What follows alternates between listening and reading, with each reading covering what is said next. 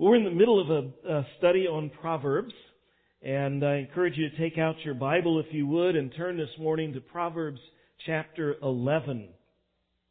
Just as we begin, I thought it might be good just to grab a couple of, I should have been doing this every week, just a couple of random, vivid Proverbs that we won't particularly study at any particular time, but just ones that whet your appetite to hopefully go in and read through the book.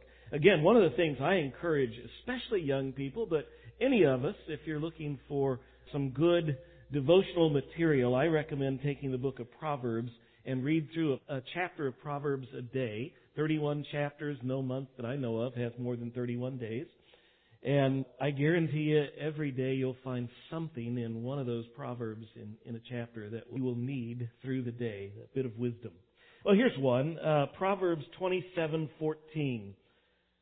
This, to me, by the way, most of the Proverbs are written for all of you day people, you morning people, those of us night people. We feel kind of left out. We feel like we're kind of likened to the sluggard half the time, and so we try not to do that. But this verse, whoever blesses his neighbor with a loud voice, rising early in the morning, will be counted as a cursing.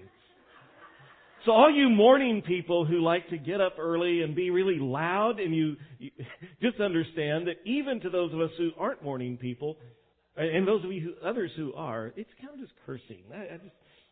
So be sensitive early in the morning. Here's another one. I love this one too. Very vivid. Whoever meddles in a quarrel not his own is like one who takes a passing dog by the ears.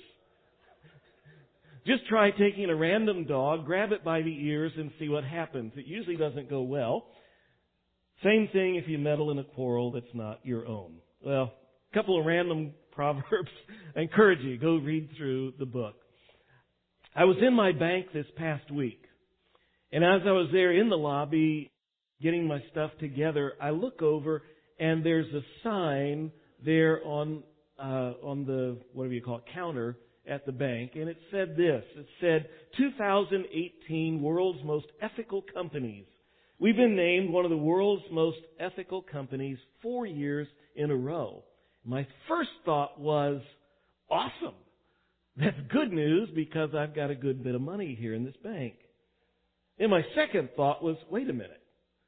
What about 5 years ago? When apparently they weren't on the list. And I've had money here for 30 years. It began to worry me. Frankly, I've always assumed that my bank and my banks were ethical. It kind of bothered me that suddenly now they felt the need to let me know that they were. And so who made up this list anyway? And now I want to see the scorecard.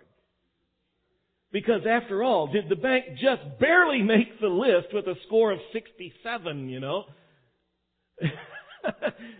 I mean, I don't know about you, but I don't even want to have my money in a bank that scored a 95. Because what if that 5%, unethical behavior had to do with your money, my money? I just wonder, why do banks feel they have to try to convince you that they are trustworthy? And the answer to that is, watch the news. I mean, I don't know, hardly a day goes by where it's not a company or an executive or a politician, a businessman, a celebrity, an athlete, and sadly sometimes even a church or a pastor that shows up on the news embroiled in some scandal. Is that not pretty much a daily part of the news? We think, man, what is this world coming to? Except if you've looked at history at all, you realize this isn't new news. Integrity has often been in short supply in a fallen world. And so as we come to Proverbs today, the focus is integrity. Integrity may be rare, but it's very valuable. Proverbs 28:6 says, better is a poor man who walks in his integrity than a rich man who is crooked in his ways. It's better to be poor with integrity than to be rich and crooked. Proverbs informs us that a key component of living wisely, and we know the whole theme of Proverbs is living wisely, living skillfully, but we're going to see this morning the key component in that is for us to live as people of integrity. Again, hopefully you've got Proverbs open. Proverbs chapter 11. Let me just read the first 3 verses here of Proverbs 11 and follow along as I read. A false balance is an abomination to the Lord, but a just weight is His delight. When pride comes, then comes disgrace, but with the humble is wisdom. The integrity of the upright guides them, but the crookedness of the treacherous destroys them. 3 verses that actually are in a larger section that's dealing with this theme, this topic of integrity. By the way, I'm sure most of you know that the chapter and verse markings in our Bibles are not part of the original. As Solomon wrote Proverbs here, he didn't use chapter and verse markings like we have here. Those were added many centuries later by translators. And so often you just need to ignore those chapter breaks. And Solomon here begins this theme in chapter 10 with verse 27. He continues down at least through verse 11, and actually there's a few a little later in this chapter, dealing with this subject of integrity. But we're going to focus mostly around these first 3 verses of chapter 11. What is integrity? Verse 3, it uses that word, integrity. What is it exactly? In Hebrew, the word integrity, that's translated here, integrity, means simple, complete, whole, the same throughout. It's simple. There's no ulterior motives. There's no hidden meanings. There's no cover-ups. It's whole, complete, innocent. It's helpful if we want to get what's intended here in the word integrity to look all through this section, going back into chapter 10 and on here through chapter 11, looking at words that are associated here with integrity. We might call them synonyms or words that parallel that word. And we find words like this used a lot: righteous, blameless, just, humble, upright. What does integrity mean? It's all of those. Well, actually, it's all of those put together. Talk about that more in a bit. What is integrity? It helps as well to look at some of the words that are used as contrast. Many times the proverb uses one thing and then the next line, it's arranged as couplets, 2 lines put together, and the second line is often a contrast. And words that are contrasted with integrity in this whole larger passage, we'll see words like the wicked, the evildoer, the perverse, the false, the proud, the crooked, the treacherous, the godless. So what is integrity? It's simple, it's whole, there's no hidden flaws. Integrity is being righteous, being blameless, being just, being humble, being upright. It's not being wicked, being an evildoer, being perverse, being false, proud, crooked, those things. The key component of integrity is it involves all of those things, or in the case of the negatives, none of those things. And the key component of integrity is this: it's all those things consistently. See, many of those other things can be done one at a time. You can be blameless for a few minutes. I was blameless in this. I was just. I did the right thing in this. I was humble today. Integrity is doing all of those things consistently. That's what sets integrity apart, and why it's quite kind of an umbrella for all of these other things. That's what integrity is. Why is integrity important? And the text gives us 4 reasons. Verse 1 there of 11. A false balance is an abomination to the Lord, but a just weight is His delight. First reason is that integrity matters to God. Integrity matters to God. And God hates dishonesty. It says there in verse 1, we read it, the Lord abhors dishonest scales. You can find, if you read through the entire book of Proverbs, you can find things similar to that several times, at least 4 times in the book. Proverbs 20:10 says, unequal weights and unequal measures are alike an abomination to the Lord. Now, we don't get that very much today because when we go to the store, everything is prepackaged. It's all in boxes, it's all in bags, hermetically sealed at the factory, and everything is plainly labeled, and you can count if you buy a pound of something, it's typically a pound of something. In that day and time, things were different when you go to the market, and still today, many of you, if you've traveled out of this country, you've gone to markets, and things are just sitting there in bulk. And when you go to buy something, they measure out for you, a pound of this or whatever. And the way that was done typically in the marketplace is you would have a scale here. And on the scale, they would put on one side a weight. And so if you wanted a pound of something in that day, they'd put a stone there, and that stone is marked a pound. And on the other side, they'd start putting on the product until the scale balanced, and now you've got a pound of your product, and you take it with you. However, he says, what happens is the fellow who's the crook, the fellow who doesn't have integrity, he actually has, when he reaches into his bag for the weight marked a pound, and you're going to buy something, he pulls out a weight that's marked a pound, but it's only 15 ounces. 16 ounces makes a pound. And he puts it on there, and he puts your stuff on, and you only got 15 ounces of stuff. He just made a little profit. Now, when you come to sell him stuff, because he's a store, and he gets his inventory from, again, the farmer, the guy that comes in and sells stuff, and so you come in to sell your product, now he pulls out of his bag a weight marked a pound, but it's 17 ounces. So he makes money coming and going, and God says, I hate that. I detest that.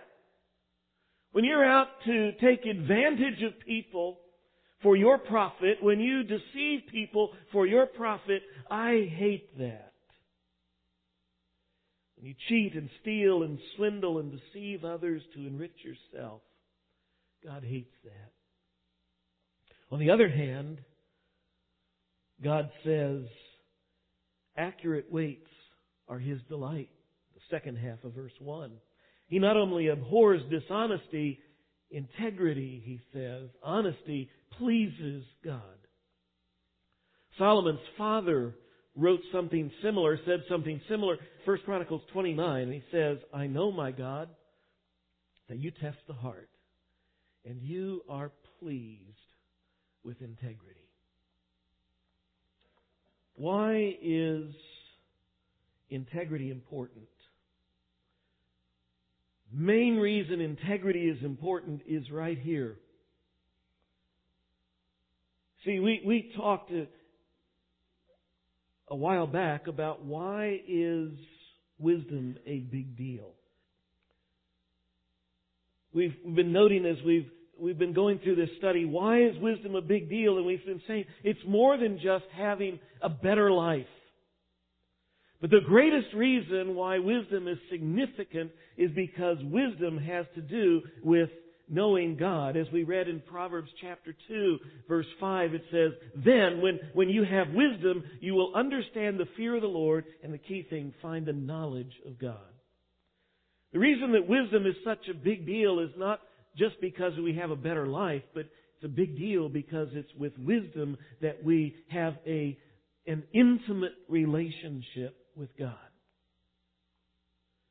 And in a relationship, one of the key things, if you probably noticed this in a relationship, if you're married or dating or interested in somebody, you're wanting to build a relationship, one of the key things you learn if you want to build a relationship and want it to grow is you need to learn to please the other person. You want to know what it is that they dislike and what it is they like so that you can please them, right? Brothers and sisters, if we want to enter into an intimate relationship with God, Part of the key of that is living in a way that pleases Him. So it helps us to know what is it that pleases God. And we have just seen here that integrity pleases God. Proverbs says this very thing in Proverbs 3:32. It says, God is intimate with the upright. For the crooked man is an abomination to the Lord, but He, God, is intimate with the upright. Do you want to have an intimate relationship with God? If we want to have a close relationship with Him, then we need to be people who value and embrace and pursue integrity.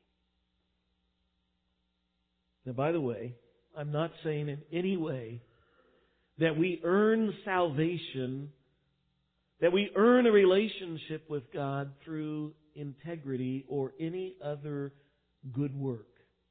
The Bible could not be clearer. We've said this before, that no good works earn anything from before God. Any standing before God. The only way we get salvation, the only way we get our sins forgiven, the only way we get to heaven is by trusting God's provision for our sin, Jesus Christ. That begins the relationship between us and God because it removes the barrier of sin. My point is, for all of us who have come to know Christ, we've put our faith and trust in Him, we are saved, we are going to heaven, we want a relationship with God. Essential to a relationship with God, a close and intimate relationship with Him, is being people of integrity. And that's why Proverbs here calls us to be people who live lives of integrity. Second reason our text here gives us for why integrity is important. First, it matters to God. It's essential if we're going to have an intimate relationship with Him. But secondly, verse 3 says, the integrity of the upright guides them. Second reason that integrity is important is it provides guidance in life, a solid foundation, a constant center. We live, by the way, in the midst of a very confused culture. They have thrown away their foundation for moral guidance. When they throw God away, they have lost their center, they have lost their foundation, and they're constantly trying to figure out what is it we are supposed to do, or what is it we should not do. Integrity keeps us focused, keeps us centered. Some time ago, I was in the parking lot loading my newly purchased groceries into the back of the car. And as I was pulling things out of the basket, I reached down to pick up a watermelon, and it hits me. I went through the self-checkout lane, and I do not remember scanning the watermelon. It's kind of hard to forget. It's big. And I'm going, I pull out the receipt, I look through the receipt, sure enough, forgot the watermelon. Now you're in the parking lot. Everything's loaded. Of course, the last thing to put in is the watermelon. Everything's loaded but that, and there's all the frozen stuff, and it's stinking hot outside. What do? Close the trunk, go home. You're tempted to do that because if you go back inside, you stand in line at the customer service desk, what happens? All the stuff in the car melts. So you have to load all the stuff back in the basket, then go back in the store, and do I do this? Well, I have to admit, there was a split second of close the trunk, go home, but there really wasn't any serious thought of doing that. Not seriously, because integrity says you don't sell out your integrity for a watermelon. Or for anything. You go back in and you deal with it. That's integrity. It gives us a clear compass, a constant guide which gives us firm, secure direction in life. That's what Solomon is saying here. That's what Proverbs is saying. Integrity will guide you. Verse 3 continues. He says, "But the unfaithful are destroyed by their duplicity." A third reason why integrity matters is that integrity will protect us. If we are lacking integrity, we will be destroyed by our own duplicity. Sooner or later, he says, our own mixed up moral compass, our own compromises, our own cheating and crookedness will catch up to us and it will destroy us. Proverbs 10:9, "Whoever walks in integrity walks securely, but who makes his way crooked will be found out." You know, every time I see one of these scandals going on, whether, again, it's in politics or business or whatever else, I think every time a scandal starts, how many hundreds of thousands of people go, because they realize they just got caught. When's it going to happen to me? There's security for the person of integrity. No fear. Nothing to hide. But the crooked person lives in constant worry of being found out. And ultimately, wickedness has a price to pay. In chapter 11, you're there in chapter 11, just go down a few verses, verse 5, and we'll just keep going. Listen to what he says. The righteousness of the blameless keeps his way straight. What happens to the wicked guy? The wicked falls by his own wickedness. The righteousness of the upright delivers them. The treacherous are taken captive by their lust. The wicked dies, his hope will perish. The expectation of the wealth perishes also. But the righteous is delivered from trouble, and the wicked walks into it instead. See, righteousness delivers, it protects. Integrity protects. A lack of integrity destroys. Integrity will protect us. There's a fourth reason here in the text why integrity matters. It matters to God. It will guide us. It will protect us. Look down in verses 10 and 11. It says, "When it goes well with the righteous, the city rejoices. And when the wicked perish, there are shouts of gladness. By the blessing of the upright, a city is exalted. But by the mouth of the wicked, it is overthrown." Vivid in my memory, years ago, after Saddam Hussein was removed from power. Do you remember the people going and just tearing down the statues, pulling them down, destroying them, crushing them? People rejoiced. A wicked man has fallen. You remember that? That's his point here. When the wicked dies, everybody rejoices. And when the righteous person does well, the city rejoices. Because, and here it is, by the blessing of the upright, a city is exalted. Integrity, our integrity, brings blessing to other people. Our community benefits, he says here. The city benefits. You could also say that our family benefits. When you and I live as people of integrity, our family who follows us benefits. They benefit because, for one thing, they hopefully follow in the footsteps of parents who live with integrity, and then they reap the blessings of living with integrity. Proverbs also says, chapter 20, verse 7 says, "The righteous walks in his integrity. Blessed are his children after him." Says, a good name in Proverbs is better than riches. What it is to inherit a name that has respect, where people regard that name with integrity, right? Isn't that a great heritage to pass on to the next generations? Why is integrity important? It matters to God. It will guide us. It will protect us. And it blesses our family and it blesses our community. So that raises perhaps some practical question for you and me. If integrity is essential to our relationship with Christ, to growing in intimacy with Him, if it's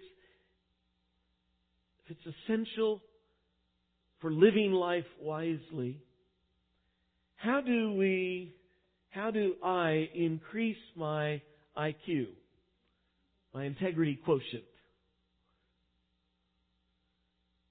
Let me just, out of this text, come up with a few suggestions here for you and me. I came up with 5. Maybe you can come up with some more. But one is, out of that Hebrew word, simple or complete, whole. I realize this: small things matter. You see, that doesn't just imply that there are no big cracks, no big flaws, but no small ones either. Most things that I've had break don't start as big cracks, they start as small ones. Think about that little one in your windshield. Just a little nick last year. This year it started growing till it took the whole windshield. I had to get it replaced. So it is with integrity. Keeping integrity in the small things is just as important as keeping integrity in the big things.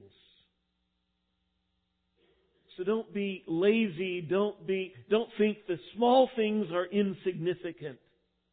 And don't sell out your integrity for the price of a soda or the difference between a child's ticket and adult's ticket, or whatever the small thing is. It's not a small thing.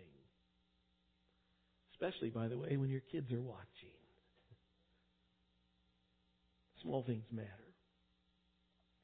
Another thing I realized out of this is going back again to that concept of how integrity, what sets integrity apart from all the other virtues that it's paired with here in this section, is that integrity includes them all. Integrity means being consistent. It is not a part-time pursuit. It's not something that we can do when it's convenient, and then when it's inconvenient, we just set it aside. It is consistency of behavior that defines integrity, not occasional events. It's the difference between the amateur golfer and the pro. Most any of us can go out on the golf course and once in a while we hit that shot. It's the only reason we ever keep playing the game. We hit that shot and we go, Tiger could not have done better than that. Anybody can do that once in a while. That's not integrity. Integrity is doing it consistently. It requires persistence. It includes all of these attributes, these positive attributes we see here in the end of chapter 10 and chapter 11, but it consistently applies all of them. Wow, that's a big thing, this integrity. What a goal, what an aim. We should expect then that it's not going to be easy. Actually, integrity is very easy until it's not. Integrity can be easy many times, but it can also be very expensive, and integrity really doesn't show up until it's tough.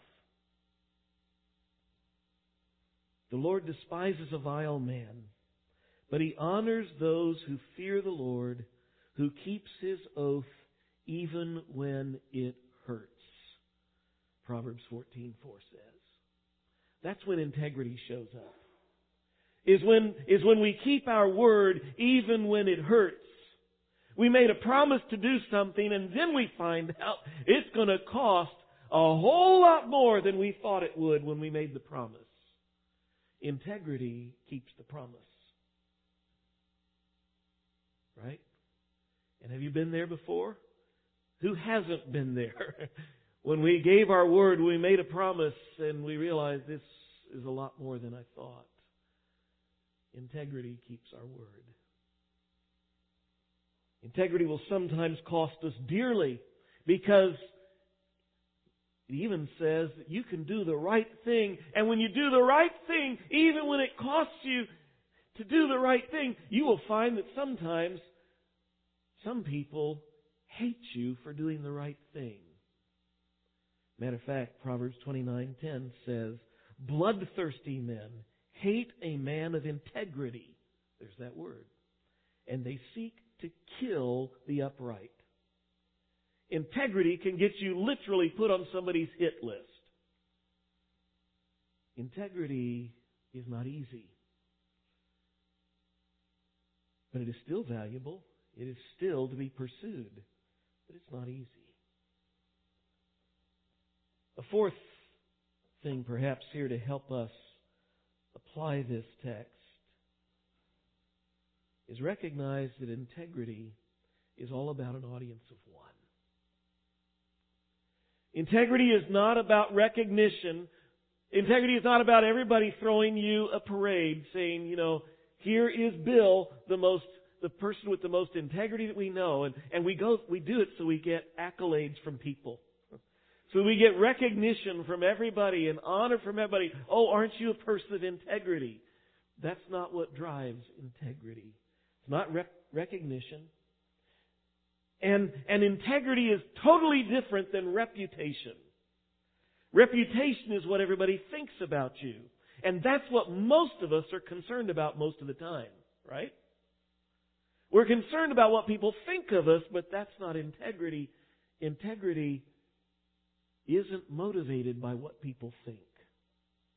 Integrity is all about an audience of one. And the one isn't in the mirror. The audience of one is found in verse 1.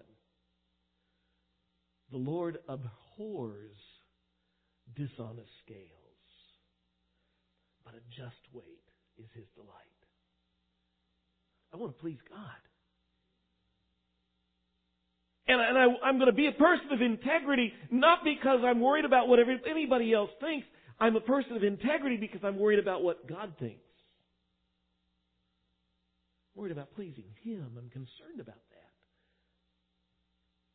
See, until that is our aim, we will never be people of integrity. Because we'll be shifting with the wind, trying to please people. Being a person of integrity is all about an audience of one. And that one is our Lord Jesus.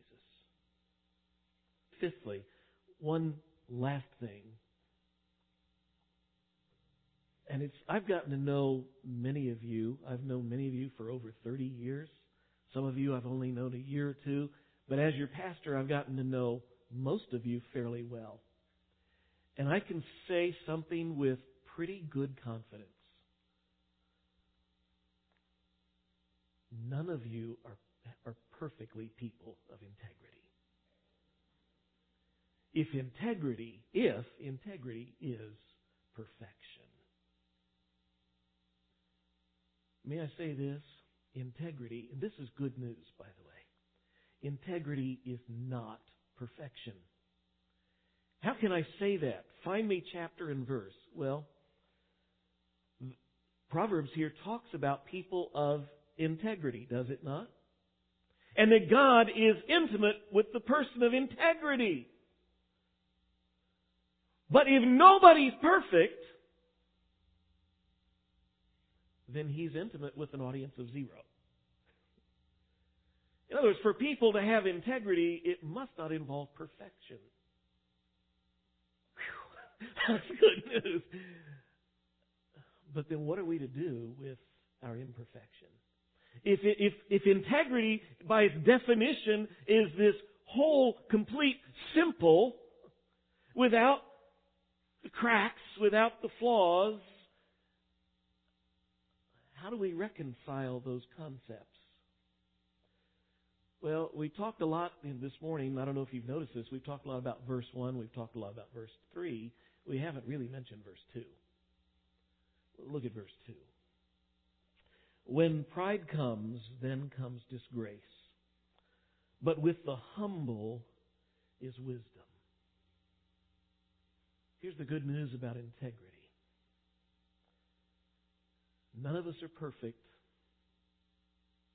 The problem with the opposite of integrity, one of those words that were used to describe integrity, and we took it from verse 2, I put it in the list, is humility. And one of the opposite traits, the contrast, is pride. What pride does when pride sins, when pride fails, what does pride do? Cover it up. Hide it. Put it down, because what are we worried about? What people think. Reputation. Humility says before man and especially before God, God, look at this. Can you believe it? Again. Did it again. God, it's so wrong. I know that. Forgive me. Solomon's father did that. Read Psalm 51. Huge sin. Against you and you only I have sinned, O Lord. He confessed. What do we do when we mess up? Proverbs says it over in chapter 28 of Proverbs. Here it is. Whoever conceals his transgression will not prosper. But he who confesses and forsakes them will obtain, here's the word, mercy. Mercy, what we do not deserve. What do we do when we mess up? We go to God and whoever else we need to. We confess our sin. We forsake it. Repent. That means go the other direction. This is the Old Testament version of 1 John 1:9. But if we confess our sins, He is faithful and just to forgive us our sin and to cleanse us from all unrighteousness. How do you and I become people of integrity? Well, we do all of those things we've been talking about. And when you mess up, and eventually you will, we confess it. We forsake it. We repent from it. A person of integrity is not a perfect person. They are one who strives in every way to be a person of integrity. And when they mess up, they confess it and forsake it. They're transparent.